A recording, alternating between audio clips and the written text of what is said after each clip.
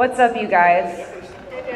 So we are going to talk about God's perspective on dating and relationships tonight, and I'm excited about it. As we were kind of talking about how to do this, we thought it would be fun. So we're going to do like some teaching, a little bit of sharing our story, because if you don't know, we're married. Hey, there's some new faces. They might not know. But we're married, so share a little bit of our story. And then at the end, we're going to answer your questions that you guys sent in from last week and this week over social media and stuff. And so we're going to kind of do all of those throughout our time this evening. And hopefully it'll be helpful, informative. You'll take away something to think about, something that'll challenge you tonight. So I'm sure you guys have heard many different ideas from Christians concerning dating. If you have been following Jesus for any amount of time, let's talk about a day, maybe an hour, and you are your age. You've probably heard something from Christians about dating. So when we jump into talking about doing a talk on dating and relationships, it's really, really important to note that the Bible doesn't address dating. So a lot of times in this perspective series, we're like, here's the topic, here's the key verse, and then we exposit the scripture. So here's the key verse on dating in the Bible. There's not one. There's not one. Nowhere are you going to find thou shalt not blah, blah, blah when you date. It's not in there. It's not in there. That scripture doesn't exist. And it doesn't exist because ancient Near Eastern culture, say Bible times, right? They went about romantic and marriage relationships really differently than we do. Often marriages were arranged, or they took place after a betrothal period, and so they didn't go about relationships like we do. We do it quite different. So this can leave us with tons and tons and tons of questions when it comes to dating and relationships. And while we don't have scripture that explicitly talks about dating, we do have quite a bit to go by as far as how we should relate to the opposite sex and God's intention for relationships. So we are going to talk about that tonight. You're just not going to find a verse that's like, when you date, do such and such. Not there. So when we talk about dating and relationships, the first thing is always first, even when dating as a Christian, right? So as a Christians, our first priority in every situation, every single situation, should be God. Our priority in every situation should be God. So what should our priority be in dating? God, you get it, yeah. So there's an article about Christian dating from desiringgod.org, which is a cool website. And I really loved how they shared this idea. They said, the first rule in dating is the first rule in all of life. You should love the Lord your God with all your heart, all your soul, all your mind, and all your strength. That's Mark 12:30. You will not truly love anyone else if you do not love God first and most. And no one else will truly love you if they do not love God more than they love you. If our heart is not there, if our soul is not already saved through faith, if our mind is distracted and focused on other lesser things, if our best strength is being spent on the things of this world, jobs, sports, shopping, entertainment, relationships, and not on God, we will simply not date well. So if the first thing isn't first, and we're talking about dating as a Christian, we're not going to date well if we're not loving God well. God's got to be first, even in dating. Matthew 6:33 says this. It says, seek first the kingdom and his righteousness, and all these things will be given to you as well. And so this is really important because a lot of times we start dating somebody and we get really infatuated. Girls, you know what I'm talking about. We've had the friend and she gets into the guy and she's like, Roger. Did you hear about Roger? And you're like, oh, I'm going to go do this weekend. She's like, well, you should invite Roger, right? You get really infatuated. Hopefully none of y'all are named Roger. If you are, sorry.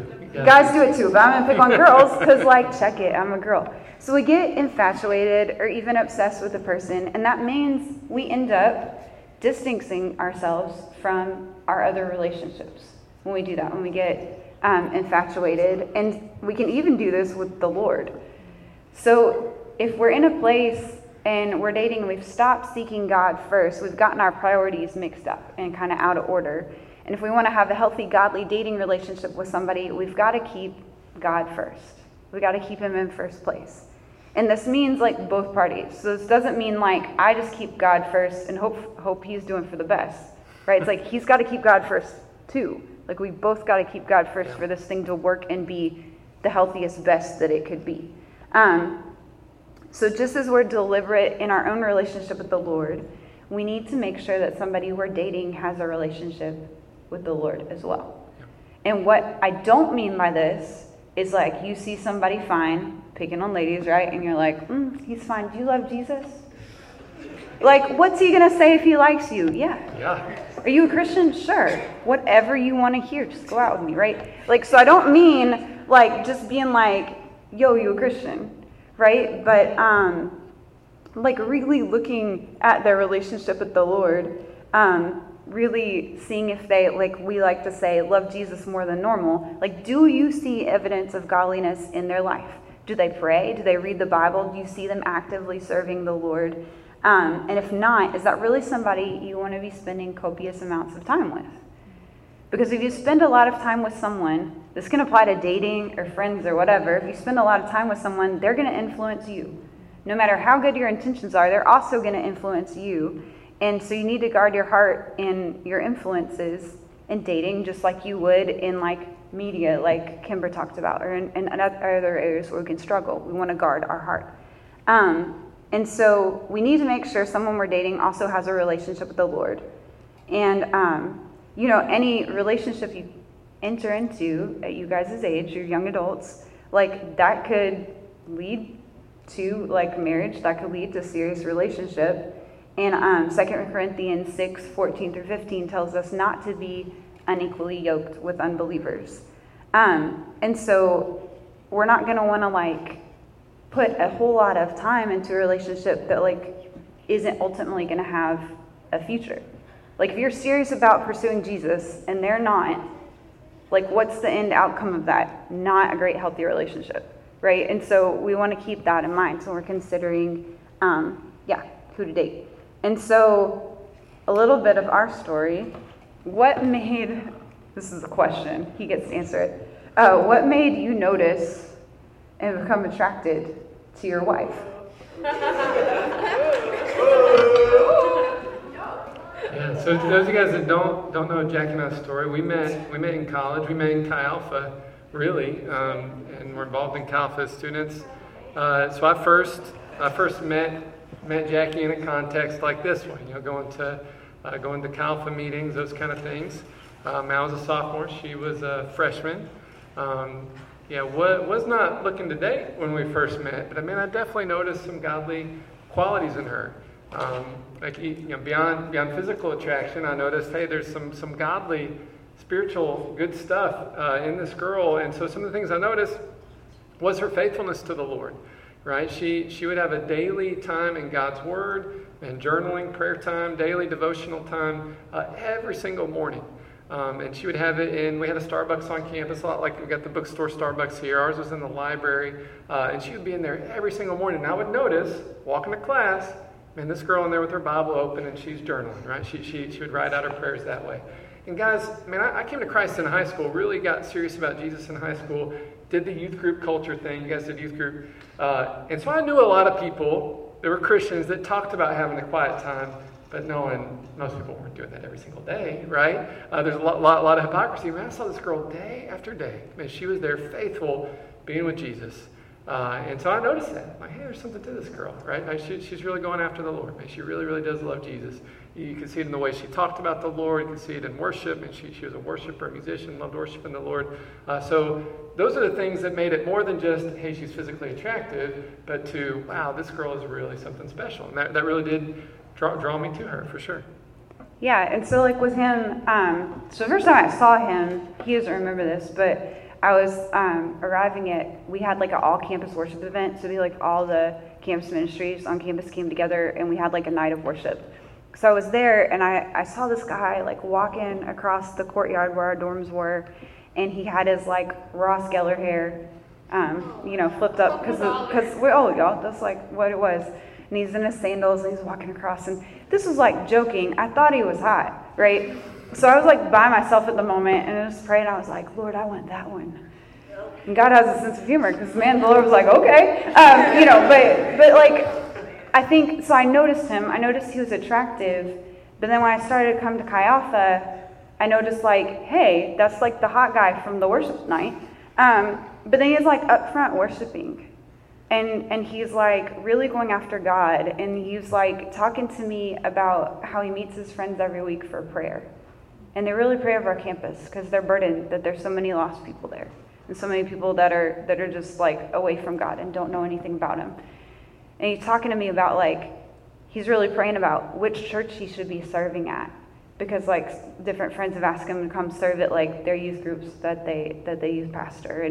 And just different things where I'm like, this is not what you guys normally talk to me about. But I like it, right? And it was just like this godliness that was like beyond the outside, like there's content on the inside. I can see that this guy really cares about the Lord. Is really trying to like actually live for God. And that was really, really cool, really attractive. Because similarly, in high school, like after I came to Christ in high school, but there were a lot of like guys that are like, yeah, baby, I'm a Christian. They were not. Like, I'm like, I don't know how they define Christian, but like that, they weren't trying to live for God. And they certainly weren't trying to help me live for God. But then this guy is like, really, he's like, would you like to come like serve with me at youth group? He's not like, would you like to come Netflix and chill? Would you like to come serve with me at youth group? I was like... Netflix didn't exist yet. No. There are other ways to get into trouble, though. Like, I was contextualizing the story. But anyway, that was attractive. It was attractive to see his godliness. So, kind of switching gears to like the next topic in our talk, and we're going to talk about Christian dating and sex and all of that. So while we don't have any verses that specifically talk about dating, we have many, many, many verses that talk about God's intent for us sexually in our sexual content. So these are timeless guidelines for us that we need to take into account for our lives and have strong convictions about before we get involved with someone who may want to influence our opinion on the subject. Hear that. We need to get with God and have our own convictions about this before we jump into a relationship and somebody else is like, well, you should feel this way about it. No, you and Jesus figure out what boundaries you need to have, right? And then you meet somebody you're attracted to and you simply inform them of your boundaries and they like are going to do it, or like they're not respecting you and, they're not the best. God has better. Y'all laughing, but I'm serious. I'm really serious. So 1 Corinthians, you have a song. I was going to say, y'all deserve someone that's going to respect your boundaries. Respect it when you say no. Yeah. If they won't respect your boundaries, man, forget about it. Yeah. And two, just in the topic we're into, this is just front of mind for me, like, and there's not shame here. There's not guilt here. Every single one of us have blown it and screwed up. This isn't to make you feel bad. Man, we messed up. We've screwed up too, and so this isn't to make you feel bad about past choices, but man, this is how can God inform going forward? Man, I'm making godly choices and doing right. So man, we're not the stuff we're talking about. Man, you're like, man, I screwed up in that area. Yes, all of us have, right? So there's no guilt here, no shame here. But we're going to talk about, man, God does have a viewpoint on this, and we want to be real about it. Yeah, no, that's good. That's good.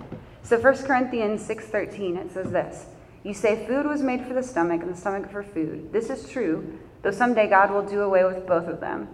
But you can't say that our bodies were made for sexual immorality. They were made for the Lord, and the Lord cares about our bodies." And so, simply put, a lot of times I've heard it argued, like my pre-Jesus self, my self that came to Christ, but then people are still trying to tell me how I can still get into trouble and love Jesus, right? I've heard it argued, God doesn't care what we do. Well, apparently, Scripture says he does. He cares what we do with our bodies. So the biblical design for sex, sexual acts, anything that arouses us sexually, hear me, I'm not just talking about intercourse, because we really, really, really like to try and find the loopholes, right? God's design for any of that sexual stuff, y'all got me, is like one dude and one lady in the context of marriage. That's what the Bible says. Okay, that's what the Bible says. And so that's again, not condemning people that have had sex outside of marriage, not condemning people who are same-sex attracted. Just when we're looking at Scripture and what God says, like, this is my intent and this is what I'm going to bless, that's what the Bible tells us. Matthew 19:4-6 says, haven't you read the Scriptures?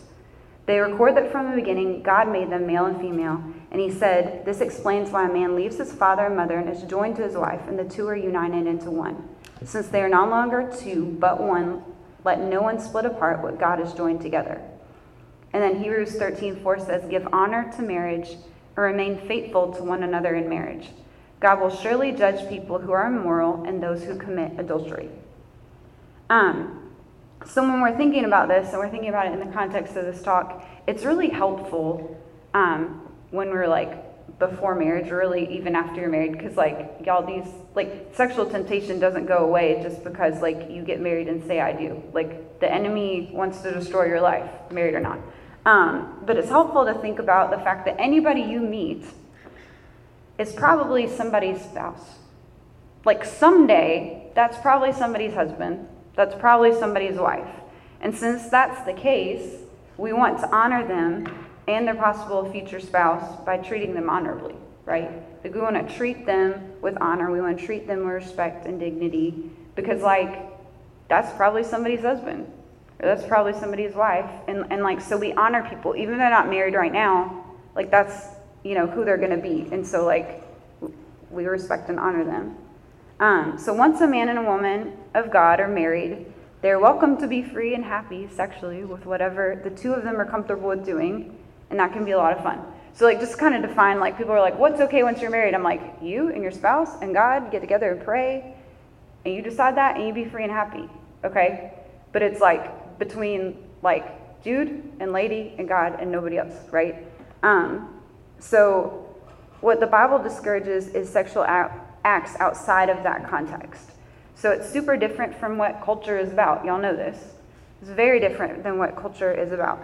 Even different than what some who say that they're Christians will tell us. But it's how God through the Bible asks us to live. In 2 Corinthians 2:22, it says this, and this is a really helpful verse about this. It says, run from anything that stimulates youthful lust. Instead, pursue righteous living, faithfulness, love, and peace. Enjoy the companionship of those who call on the Lord with pure hearts. So this is saying that Christians should avoid any situation that tempts them to sin. And really, that's kind of like when I think about like temptation and like what's okay, what's not okay. This is like the verse where I pull a lot of like what I talk about, and it's basically like, what are you walking towards? Right? If you're trying to make a choice, or you're like, hey, should my boyfriend and I do this, or should we not? The question is, what are you walking towards? Like, are you walking towards God and knowing Him as best as you can and getting as close to Him as you can? Or are you walking towards getting as close to sin as you can possibly get without technically doing it? Because it's like, if you're walking towards God, like if really your heart is Godward and you're walking towards God, you're going to be all right. But if you're walking towards sin and you're trying to get as close to sin as you possibly can get without stepping over the line, like your heart's already headed in the wrong direction, and so like you're probably gonna end up sinning, right? Because your heart's already turned away from the Lord, and so like the conviction and the stuff that the Holy Spirit brings, we're already kind of like we're like, Holy Spirit, don't convict me, right? And when we do that, our heart gets hard, and it becomes easier to fall back into sin. So yeah. Yeah, so it'd be, I mean, so for the dating couple, young adults spending time together, they need to be on guard against this. Man, anything, certainly any sexual activity, again, not just intercourse, but any and all sexual activity, and that's something that God has in design for a married couple only.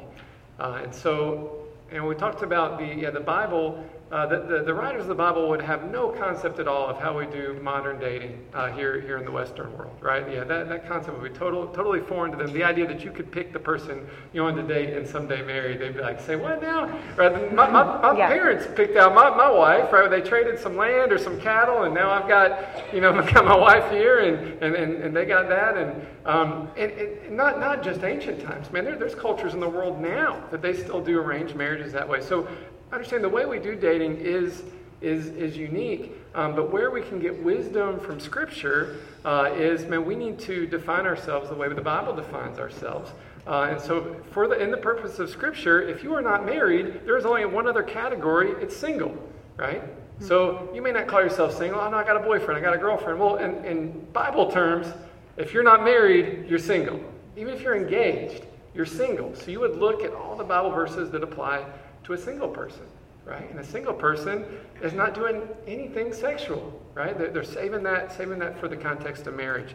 And so you're going to flee from anything that's going to awaken that sexual desire in you, anything that's going to come up to those lines like she talked about. Man, I don't want to come up right to the line and hope I don't stumble over it. Man, I want to make sure that line is way off in the distance, and then I'm guarding my heart, walking in purity, and really treating myself as a single person until I am in that marriage context. Yeah, that's good. That's good. So 1 Corinthians 6, 18 through 20 says, "Run from sexual sin. No other sin so clearly affects the body as this one does, for sexual immorality is a sin against your own body. Don't you realize that your body is a temple of the Holy Spirit, who lives in you and was given to you by God? You do not belong to yourself, for God bought you with a high price, so you must honor God with your body." So this is telling us we want to honor God with our body. We want to honor them, because if you don't marry them, somebody else might. We don't want to put them in a position to be dishonored, and we want to honor God with our own bodies.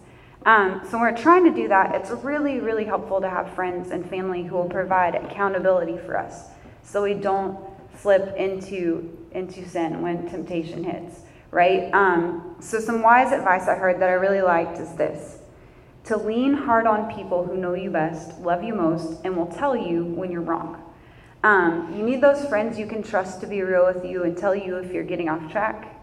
You need to invite those friends to proofread your dating life if you want to make sure you're going to have a healthy, good relationship. So it's like having a really good friend that you can trust, and you're like, hey, I'm dating this person, and if you see me starting to go in the wrong direction, would you tell me? Yeah. And I get that that's uncomfortable, but it's if we're really trying to be godly and we're trying to do the thing right, man, those friends are a godsend. And they will tell you. We had friends like that. I had a roommate that she was not trying to do too much, but there was a time that she was like, you guys are spending a lot of time together, and I miss seeing you, and I think you're just distracted. And it's we hadn't fallen into sin or anything at that point, but she was right.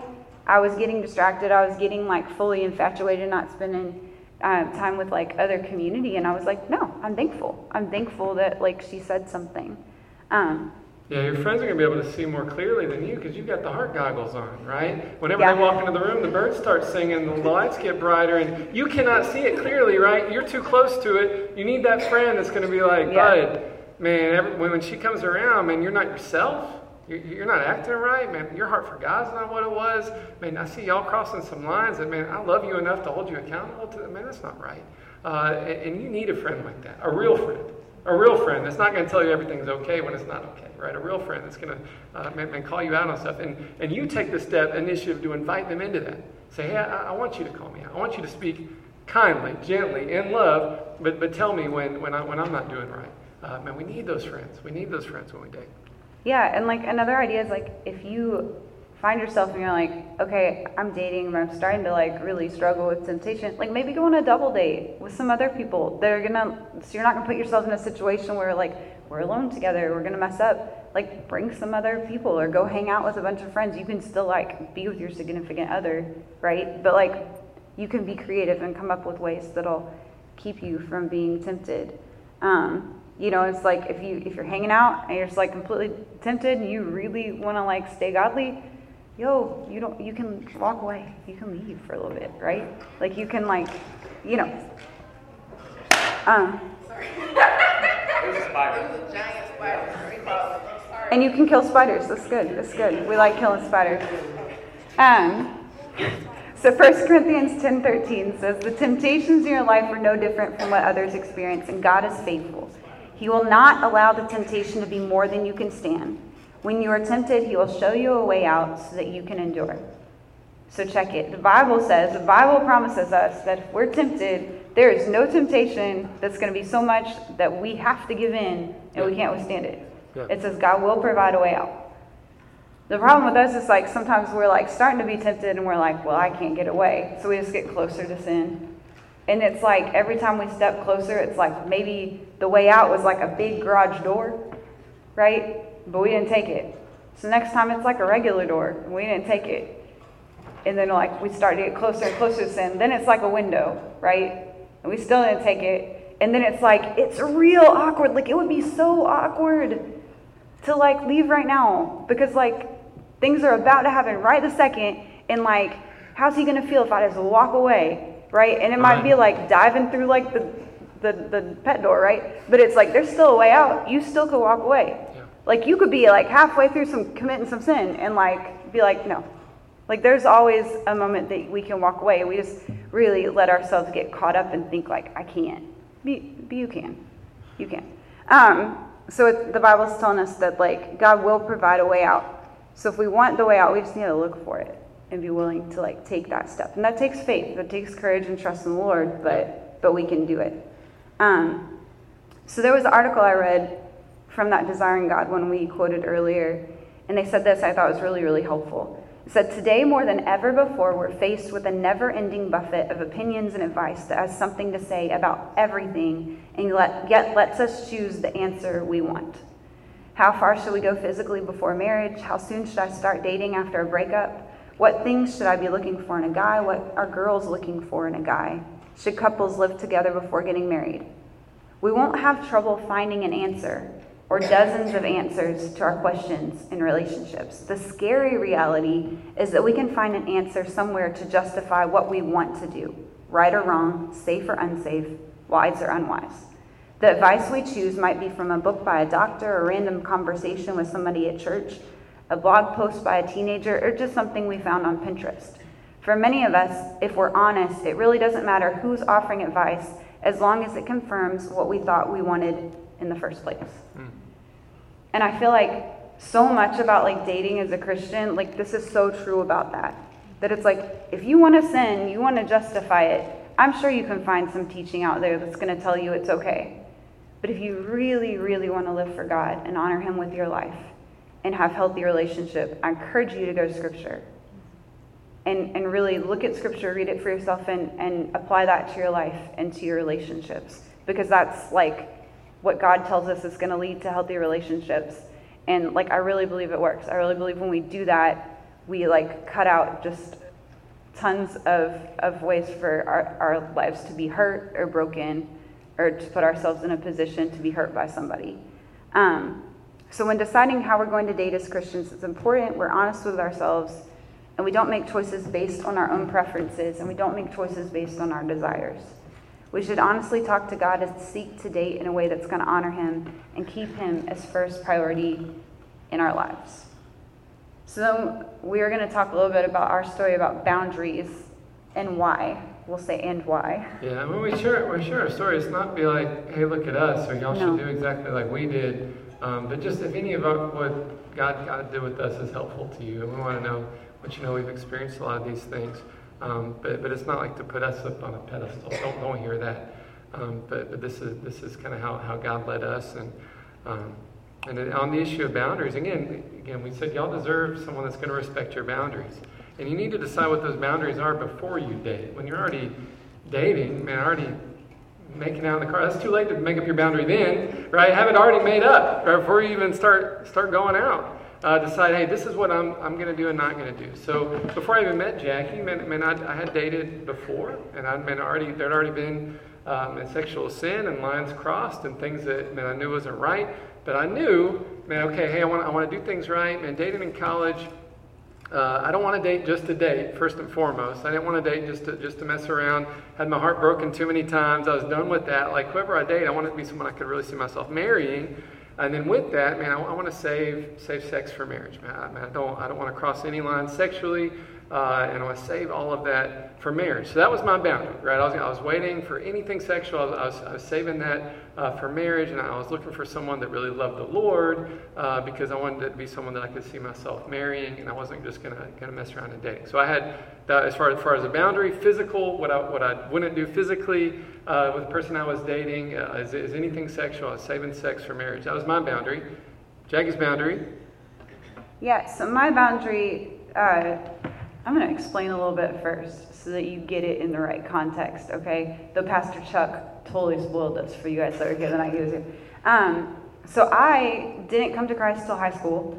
Before coming to Christ, was a notorious sinner, had just really like gotten to all kinds of sin, but sexual sin in particular. Even had like a sexual assault in there, and just was really, really broken. Also came to realize that like it does not take much. This is like truly honest. It does not take much to stir up like sexual desire in me. So when I came to Christ, I tried dating. I tried kind of like having boundaries. Gotta be truthful. Guys were not trying to respect any boundary that I put up. Anything I said, they would just push it further. So as I was kind of experiencing that, and I mean, you know, they were Christians. They were like, yeah, baby, I'm a Christian. Like, possibly not. But I was young and I didn't know yet to like be like, cool, what's your quiet time like? How many people have you led to Christ? Can I have their name and number? You know, like, I mean, but like by the time I met him, like I was savage. Like I was like, are you following Jesus? What is your quiet time like? What is the last book of the Bible you read? Like I'm serious because I'm like, I'm not playing around. Yeah. Like I'm not trying to get hurt. I'm not trying to get raped. I'm not trying to get like pushed on. Like I've got boundaries and I want to live for Jesus. And if you're not about that, like don't waste my time. Like that was where I was at when I came to college, just to be honest. And it came from a myriad of pain. But so I had prayed about it and I really felt like I don't want to be kissing anybody until I get married. Not because I'm pure and perfect. Please hear this. But it's like the second like I start kissing, I do not want to stop. And like for me, that is it. And like you think I'm kidding, but like we've been married for quite a while now. Is that true? It's true. It is true, right? Like it's like he can like look at me and give me a peck on the lips, and like I'm telling you that's me. Like it doesn't take a lot. And so I was really aware of this, and like it's silly, but it's like I was aware of this, and I was like, man, Lord, I don't want to mess up. I don't want more pain in my heart. I don't, like when I end up in this bad situation with one more guy, like I don't want to do it. So I was like, I really would prefer to like not kiss anybody else until my wedding day. So like, let me tell you, that went over really well with all of the Christian guys. It didn't. Like, and they'd be like, oh, but you want to kiss me. No, I said I didn't. Like, and I'm like, actually, really now I don't, because you're not respecting me. And like, when you disrespect a woman, like, that's a respect is attractive. That's a way to kill a mood right there. Is disrespect. But like, so I had experienced a lot of guys trying to like push the boundary. And when I met Matt, and we prayed for a really long time about dating. But like as we were like deciding like, okay, like we feel like we've prayed, we feel like the Lord has given us peace, we're gonna go ahead. Like I shared that with him, and he didn't really like it. And he can talk about that in a second, but like he respected it.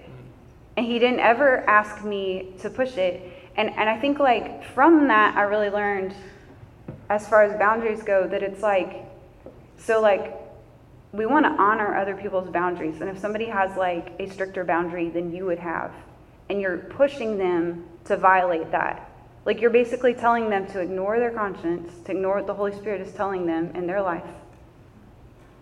And to like shut that down, and like we don't want to be that person, right? We don't want to be that person. We want to be the person that's like, no, if the Lord's convicted you like that, like it doesn't hurt me. It doesn't hurt me to pull back.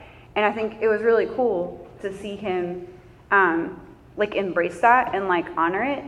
And I think also like just really cool stuff. It's like we dated from my freshman year until I graduated undergrad. So like 3.5 years we dated. And in that time, he did not ever try and like violate my boundary. He was super respectful. So like now that we're married, we've been married 17 years. do you think I trust him to like have self-control? Yeah.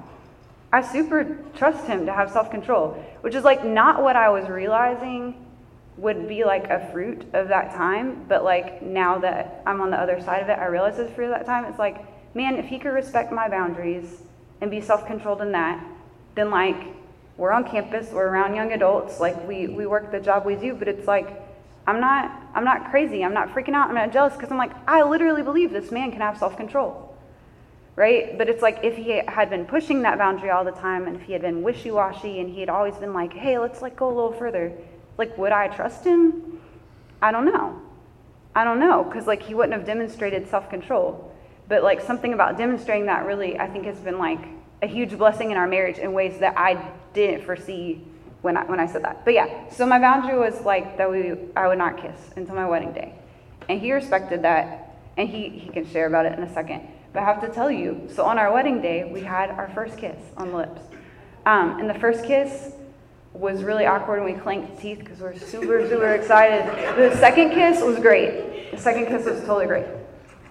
Yeah, when she first told me she didn't want to kiss until her wedding day, that was tough to hear because I like kissing. And I was like, I didn't all that. And I was like, oh man, that's tough. And we've been praying, right? We didn't just jump into it. We've been praying and really felt like we'd heard from the Lord. And it's like, man, okay, well, I can respect that. I can honor that. And for the first, maybe about 2 months, I did. I respected that. I'm not going to try to kiss her because I know she doesn't want that. I said she'd punch me in the face if I tried. And so I'm going to respect her. I did say that.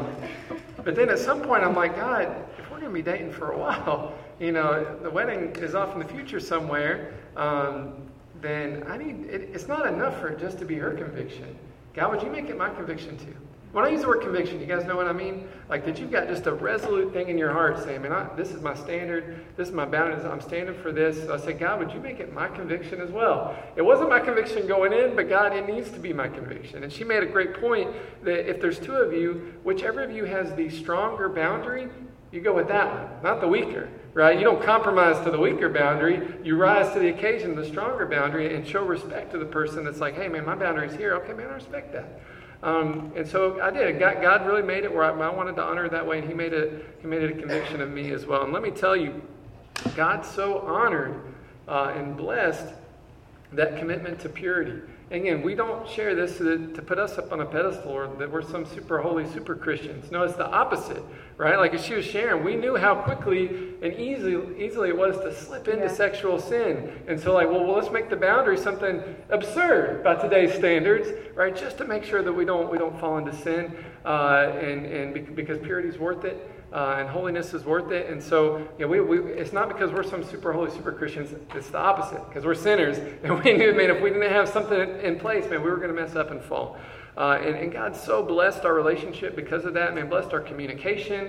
Man, I felt like we had a healthier relationship than a lot of our peers, a lot of our friends, because, man, they would be making out all the time, but they're like two strangers because they never had a conversation with each other. It's only the physical. And you guys probably know people that their relationship, it's only the physical. They don't really know each other. We couldn't kiss. All we had to do was talk. So we had lots of conversations, but we really, after 3.5 years, man, I really knew her, right? She's my best friend. And of course, the other side of marriage, man, God really does bless honor in marriage and honor in purity and those kind of things. So would I do it again, man? Of course, 100 times. And I think it's worth it, man, to take a strong stance on your sexual purity and be like, man, here's my boundary, and the right person's going to respect that 100%. Yeah, and so our teeth really did clink together when Chuck said, "You may kiss the bride." Chuck officiated our wedding. Like we were both so excited, we came out so fast, our front teeth clinked together. But then yeah, it was great after that. Yeah. It was shocking. The second kiss was so good. So good. But I really do feel like the Lord blessed it. And like, here's the thing, y'all. It was strange. There were definitely friends that made fun of us. There were definitely, like, there was a girl from my high school, because like I said, like I had a notorious sinful past. Like, people knew about it, and people told stories about it. Like, I was like a sinner. And like, I was really ashamed of that. And so somebody had heard of me like that, was like, hold up, like, you're dating a guy, you're not even gonna kiss him. And like, literally, like, mocked me to my face. Like, but then in that moment, it's like, okay, you could get mad, or you could be like, yeah, because I was that person, and Jesus Christ changed my life And I don't want to be that girl anymore because I really believe enough that like I'm trying to like keep this standard and I don't fall back into sin, that God has better for me. And like, I mean, I remember it was like a friend of a friend, like she's sitting there just laughing at me and I was like, have you ever believed anything like that? And man, I got to share the gospel with her. And so it's like, it could have been a painful situation, but it's like God really like worked in it and gave us the strength to do it. And then like created opportunities. That's not to say that like if you guys end up dating somebody and you don't have the same boundary we had, we're not going to be like, No. That's not how it is. Okay, that's not how it is. So don't ever think that. That's just what we needed for our relationship, to know that we were going to stay out of sin. Yeah. But yeah, and so we're going to kind of with that transition Move on to questions. to a time of Q&A. And so these were the questions you guys submitted, and now we're going to attempt to answer them. I think we're going to get most of the questions, right? Most of the questions. If your question doesn't get answered, like we're here. You can meet with us, talk to us anytime. We're trying to answer most of them. Also, if it didn't have to do with dating and relationships, we're not going to answer that. We have a different Q&A later in the year, and we could address it then. But this was just kind of like topically dating and relationship questions. So first one for you. So when you're dating, do you commune with God that you're ready, or do you just go for it, keeping him in the center? Or is there a phase in your life where God will tell you? Like tell you today. I think you should involve God in every decision you make, right? Especially a major decision, like who you're going to date and someday marry. So when you're dating, do you commune with God on that? So yes, 100%. And I want God's direction and leading and guidance of the Holy Spirit on every major decision. If it's someone I'm going to date or potentially pursue to be a spouse, I'm going to pray and fast, right? I'm going to seek the Lord. I want to make sure I hear from the Lord, because I'm not trying to waste my time and get my heart broken over something stupid and foolish, right? So I'm going to pray, seek the Lord, fast. Yes, definitely involve the Lord. I'd involve the Lord in my conversation with that person. Say, hey, I'm praying about this, right? Maybe you're praying too, man. Let's really see if we can get God's heart and see what God desires. I'm talking to guys especially. Don't do this manipulatively. Like, man, I'm praying about dating a girl, and I feel like God's told me, no, don't do any of that. Right? God can speak to her too. That's wicked and manipulative to say, man, God told me you're the one. No, don't do that. Don't say that. Let her hear. Let her hear. But do involve God. And in that, your very first conversation together, let her know how much you love the Lord, how important Jesus is to you. And the right girl, just talking to the guys, the right girl, you're talking about your relationship with the Lord, she's going to find that incredibly attractive. Right? If she's turned off by that, she's not the one. And vice versa, right? Girls, you're talking about your relationship with the Lord, talking about how much you love Jesus. The right guy, that's going to be attractive. The wrong guy's like, I'm not going to waste my time because she's not going to, right? And you don't want that guy anyway. So yes, involve the Lord. Does that answer the question? I think so. Yeah, okay. So the second one said, explain how immoral sex causes soul ties. And so this one's interesting because it's like definitely, like I hear the phrase soul ties a lot, but it's not in the Bible. Like, it's kind of an idea that is like a man-made speculation, where we've kind of like superimposed onto Scripture an attempt to explain certain human behaviors. So the idea with soul ties is that they're said to be connections from one person's soul to or into another. But that concept, we don't find that in Scripture. In Scripture, we do see where it talks about David and his friendship with Jonathan in 1 Samuel 18. And it says, like, the soul of Jonathan was knit with the soul of David, and Jonathan loved him as his own soul. So that's like the verse that is pulled from. First of all, that's talking about a friendship. It's not talking about a relationship. It's definitely not talking about a sexual relationship. And what it means is it's like expressing Jonathan's commitment to and deep friendship with David. So there's nothing like mystical or binding that's being like implied in that scripture. The Bible also warns about entering into ungodly relationships. So we do have that advice. In Proverbs 1:10 and 15, it says, "My son, if sinners entice you, do not give in to them. Do not go along with them. Do not set foot on their paths." So this passage and others like it caution us against the wrong type of friends, but they stop short of describing any kind of soul union, okay? So we also have a clear warning against sexual sin in Scripture that we talked about in 1 Corinthians 6. And it's like, if we went on from the verses we looked at earlier, it says, "Do you not know that he who unites himself with a prostitute is one with her in body? For it is said, the two will become one flesh." So like in this, I think this is like another place where the soul tie idea comes out, but it's talking about their bodies are united. It doesn't say anything about the souls. I think it is true that the Bible presents evil as addictive. So it's like if we do something evil, we do something sinful, that we want to continue to do that. It's really easy to get addicted to sin, but nowhere in the Bible does it speak of like fragmented souls or dividing somebody's soul. So I think that it's kind of like we don't want people to partake of sin because it's easily to get like addicted to that. It's easily to get really hurt by that and have emotional repercussions by that. But there's not like a mystical thing that happens where you're like tied to the other person, if that makes sense. Yeah, and you'll hear that, I feel like in Christian culture that sometimes comes up, like, hey, don't have sexual activity with this person, it's going to create a soul tie with them.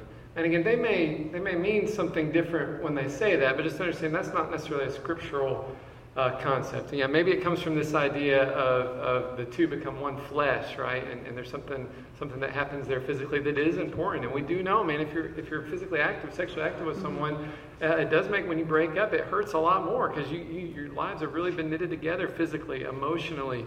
But the idea that your soul will be somehow tied to that person forever, beyond just like the emotional hurt and stuff to work through, man, it is not something scriptural. Man, your soul, if you're a Christian, who's your soul belong to? God. He's not going to share it with anybody that you've sinned with, right? Like your soul belongs to God. It can be redeemed, cleansed. It belongs to Him, right? And someday you'll be united with the spouse physically. Y'all become one flesh. Y'all be united. But yeah, so when you think about that, and maybe again, people just mean it's going to make you really close in a way that's going to be really painful to split apart. But there's not a biblical concept of soul ties. Mm-hmm. Yeah. You want me to read the next one? Sure. There's a question about being equally yoked. I think Jackie read that verse a little bit earlier, but what does equally yoked dating that leads to marriage look like according to the Word? And there's a question, I guess, in with that, people that get married after different amounts. Some people get married right away, some people get married after 3 months, 6 months, 4 years, that kind of thing. So, equally yoked, what does that mean? Yeah, so like we said before, we don't find like dating in the Bible, but at the same time, we don't want to date anyone that we wouldn't possibly marry, mostly because it's just not the best use of our time and it can easily distract us from serving God and knowing Him more. But I once had it explained to me by my youth pastor, like back when I first came to Christ, that I should be like chasing after Jesus. And if I look beside me and I see somebody that's chasing Jesus alongside me, that might be somebody that I could take interest in. But it's like, if they're not trying to chase after Jesus, or they're like kind of lagging behind, that's right, to catch the metaphor, that's probably not the person that's going to be like the best fit for me, because they're not going to like help me to pursue Jesus. So when we talk about being equally yoked, we read that scripture a little bit ago, and to explain it, a yoke is like a wooden bar that was put between two oxen so that they could pull a plow. And so if one was weaker or shorter, the larger one would literally like end up walking around the other one and it would go in circles. So you would want to put the yoke on two oxen of similar size and strength so they could pull forward. Does this make sense? So when it talks about like equally yoked, that's the picture. It's like this yoke is on two oxen and you want them to be the same strength so that they can go forward, right? And so it's like the weaker one, if there's one weak and one really strong, it'll just end up going in circles. And that's actually like a really great picture of our life when we're trying to be joined to somebody that isn't trying to go for God, and we're trying to go hard for God. Is like we end up going in circles because that relationship's not healthy, and it just gets us off track. Yeah. What's really interesting is the scripture where it comes up, like often it's applied not just to like dating, but also applied to business relationships. I'm talking about Christians not entering business partnerships with unbelievers because they're going to have really different priorities. Like if you're a non-Christian and you're in business, you're like, I want to make all the money and etc. And like a Christian is probably going to have a little bit different priorities. Like they're like, I would like to make money, but maybe not at whatever cost, right?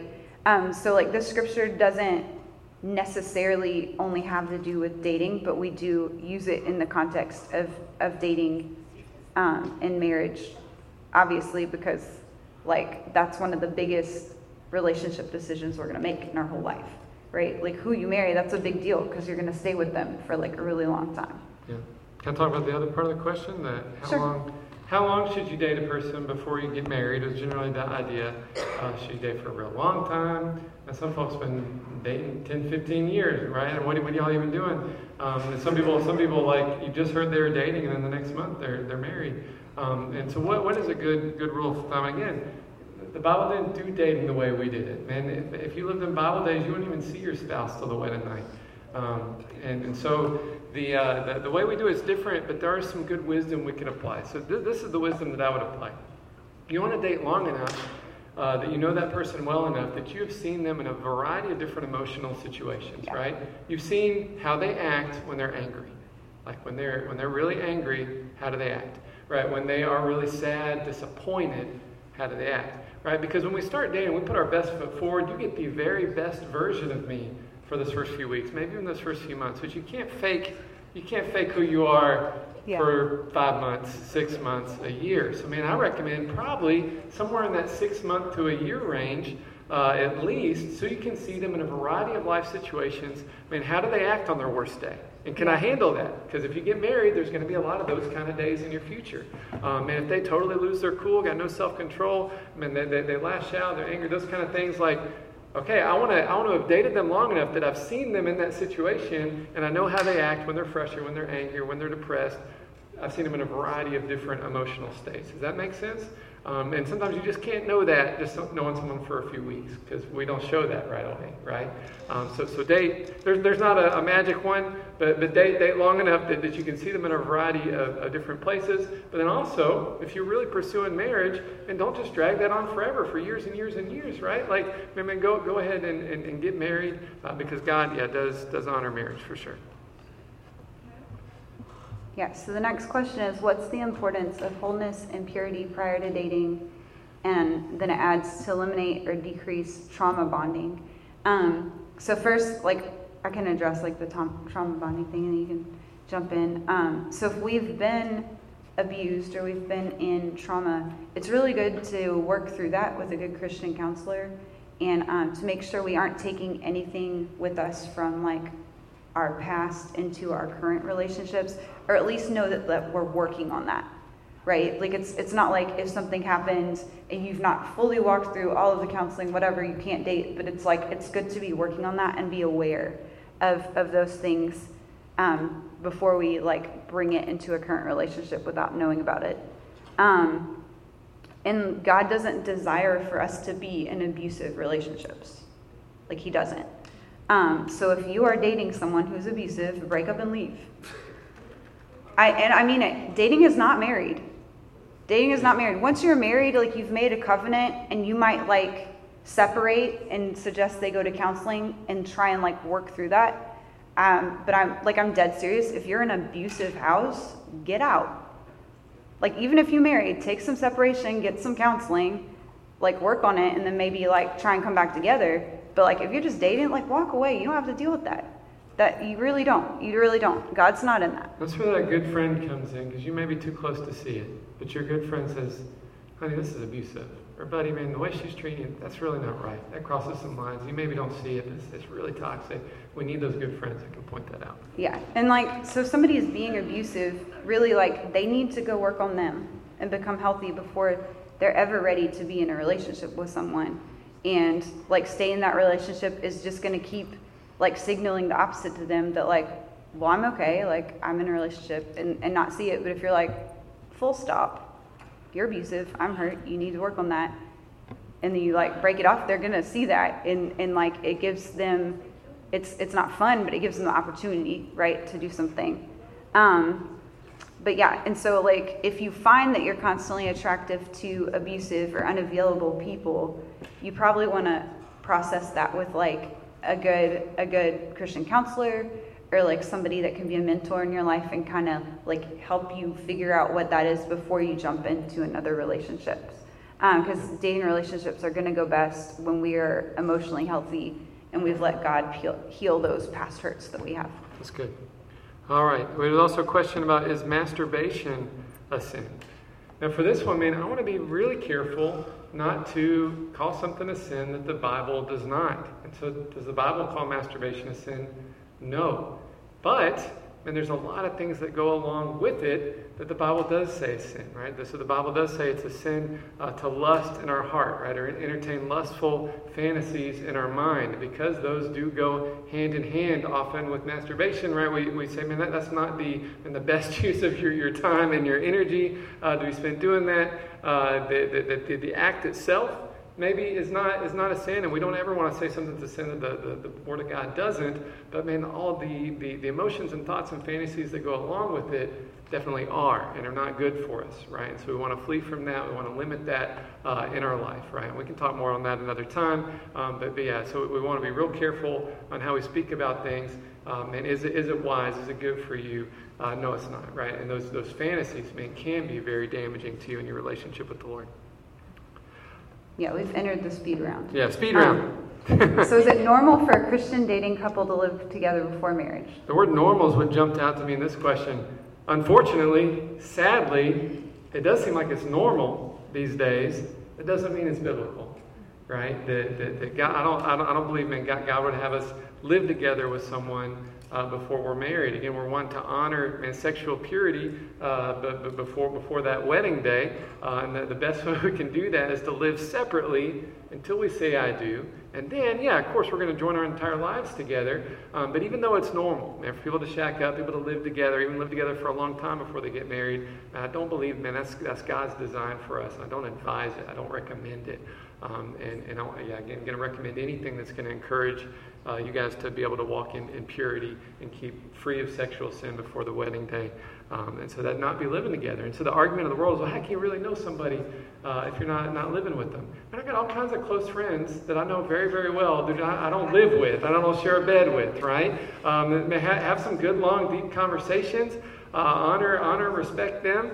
That you don't have to live with someone to know them well. That's a lie of the enemy, lie of this culture. But it's one we want to believe. Right? That sounds good to me. Yeah. So anyway, yeah, don't live with someone before you're married. All right. Do I read the next one? Jackie, how do you know when God calls you to leave a relationship? How do you know, or conversely, how do you know when to fight for a relationship and when to let one go? How do you know that? Yeah, so I think it goes back to like, what are you walking towards? Like, is this relationship helping you pursue the Lord? Is this relationship healthy? Is it helping you to become a better you and helping them to become a better them? Or is it like pulling you away from God, causing distraction and causing you to kind of go backwards from where you want to be with the Lord? And I think like, especially when you're dating, if this relationship isn't helping you grow in the direction you want to grow, it's probably not one. You might address it. You might be like, hey, especially if it's somebody that was your original intent dating them, you might be like, fight for it a little bit and be like, hey, like we had said we wanted this, we're not doing that, like can we course correct? But like ultimately, if course correction doesn't work, I would probably walk away from it. Like that's different when we're married. Once we're married, we've made a covenant before God, we're gonna try and fight for that. But like literally until you stand face to face and say I do and make that covenant before God, you're not married, and like you have the freedom to walk away if it's not what's best. Yeah, that's good. Next question is, what are some red flags or green flags when you're dating? A concept of like that's a red flag, man. I don't want to go near that. So I have 5. These are 5 qualities to look for in someone that you're going to date and someday marry. This is Matt's top 5. Matt's top 5 qualities to look for. Man, you can write these down. You can say, Matt, text me these later. Number 1, do they love Jesus more than normal? We've already said multiple times, a guy will say literally anything to date you, so don't just say, do you love Jesus? Yeah, baby, I love Jesus. Do they love Jesus more than normal? Like, are they really going hard for Jesus? Because that's who you want to date, right? You want to date that lady, date that man that's going really after Jesus. They love Jesus more than normal. Man, God's the center of their life. They're spending time with them. They're pursuing His will. Number 2, are they servant-hearted? Are they servant-hearted? And if so, where are they serving? And they might say, yeah, baby, I'm servant-hearted, right? I love to serve people. Okay, where? Where are you serving people? Where are you serving? Where are you helping others? Where are you demonstrating selflessness and a servant's heart towards other people? Where are you serving? So that's what I'm looking for in someone I want to date. Are they servant-hearted or are they selfish? Right? Are they serving anywhere? Are they giving of themselves? Are they mentoring? Are they volunteering somewhere? I want to look for that in their life. Number 3, are they mature? Are they mature? Right? Man, you don't want to date somebody immature. You certainly don't want to marry someone immature. Are they mature? Are they mature spiritually? Are they mature emotionally? Are they mature intellectually? Are they mature relationally? Man, or do they have some growing up to do? Right? Are they still a little boy in some areas, still a little girl in some areas? They've got some growing up to do. They're not a bad person. They're just immature in these areas, and they're not ready to date yet, and I don't want to waste my time, right? So are they mature spiritually, emotionally, intellectually, relationally? You're looking for maturity. And someone you can have an adult relationship and an adult someday marriage with. Next is the fruit of the Holy Spirit full in their life. Right? If they really love Jesus more than normal, and they're really abiding in God, the fruit of the Holy Spirit is going to be full in their life. That's love and joy and peace and patience and kindness and goodness and faithfulness and gentleness and self-control. Do you see these things in their life? And if you don't, right, then yeah, maybe they're not really going hard after Jesus, because we should see these kind of fruits in the life of a believer. We should see these things growing. Do they exhibit these things all the time? No, they're human beings. They're going to make mistakes. They're not going to be perfect, but we should see this fruit in their life. We want to see this fruit in their life. Fruit of the Holy Spirit full in their life. When I see those kind of 9 qualities in a person, I'm like, man, they're really going after Jesus. Number 5, do they have a job, or at least a purpose in life and a plan to pursue a job? Right? Most of y'all are students, so maybe you're a full-time student right now, but you're at least like on a track.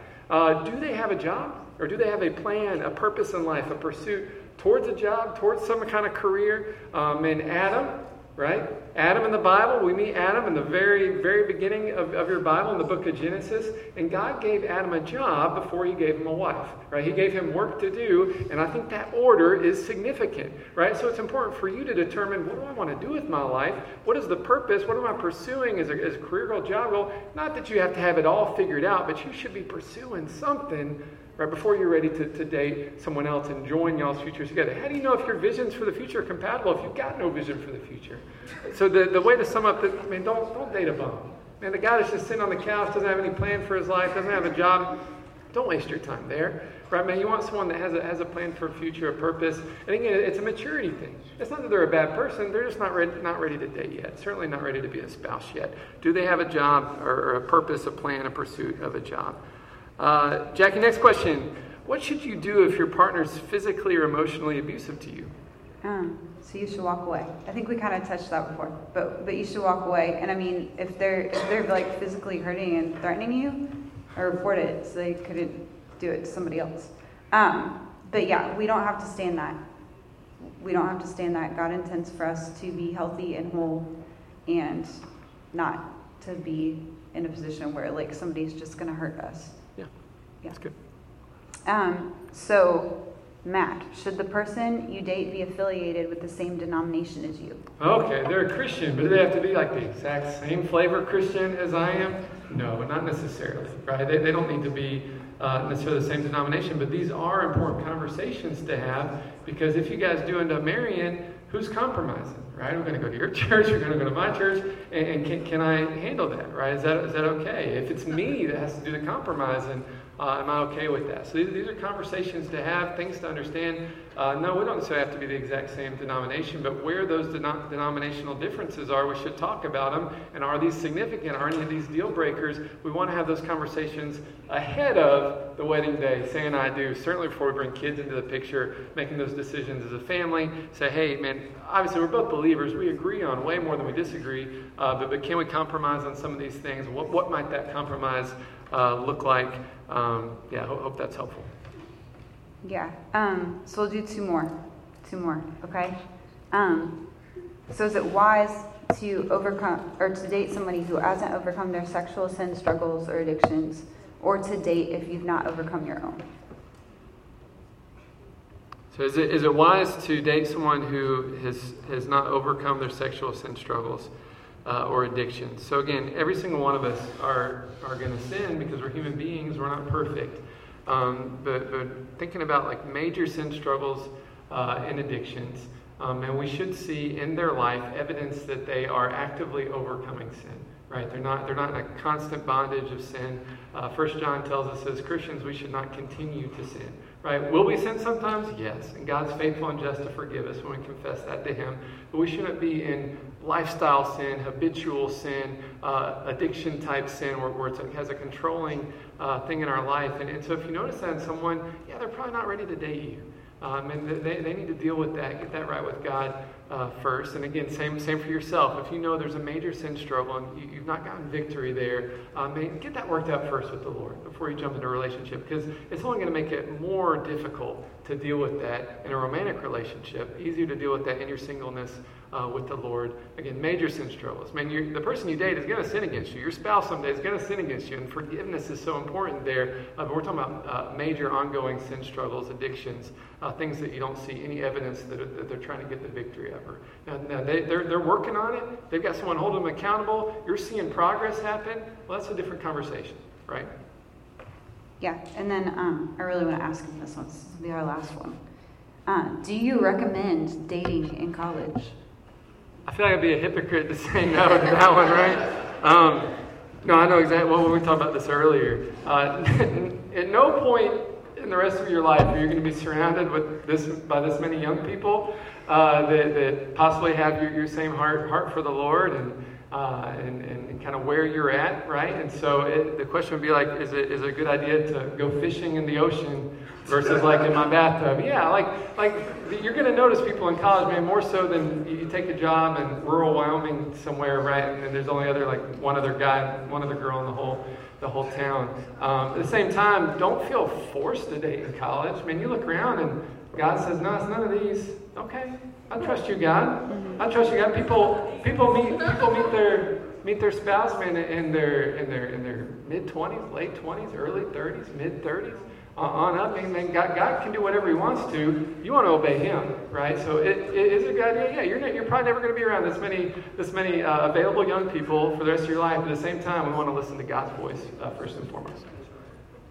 Yeah. Was that the right answer? It was the right okay, answer. Good. I like it because there was like another question that we didn't say because it was a joke question. But it's like, yeah, if you get yourself in love with the Lord, growing in the Lord in a healthy place, and then like look around college and you find other eligible people that are loving the Lord and pursuing the Lord and in a healthy place, that's a really, really good place to find somebody, right? And to find somebody that maybe the Lord will have you spend your life with, but you want to pray about it and you want to submit it to God. Yeah.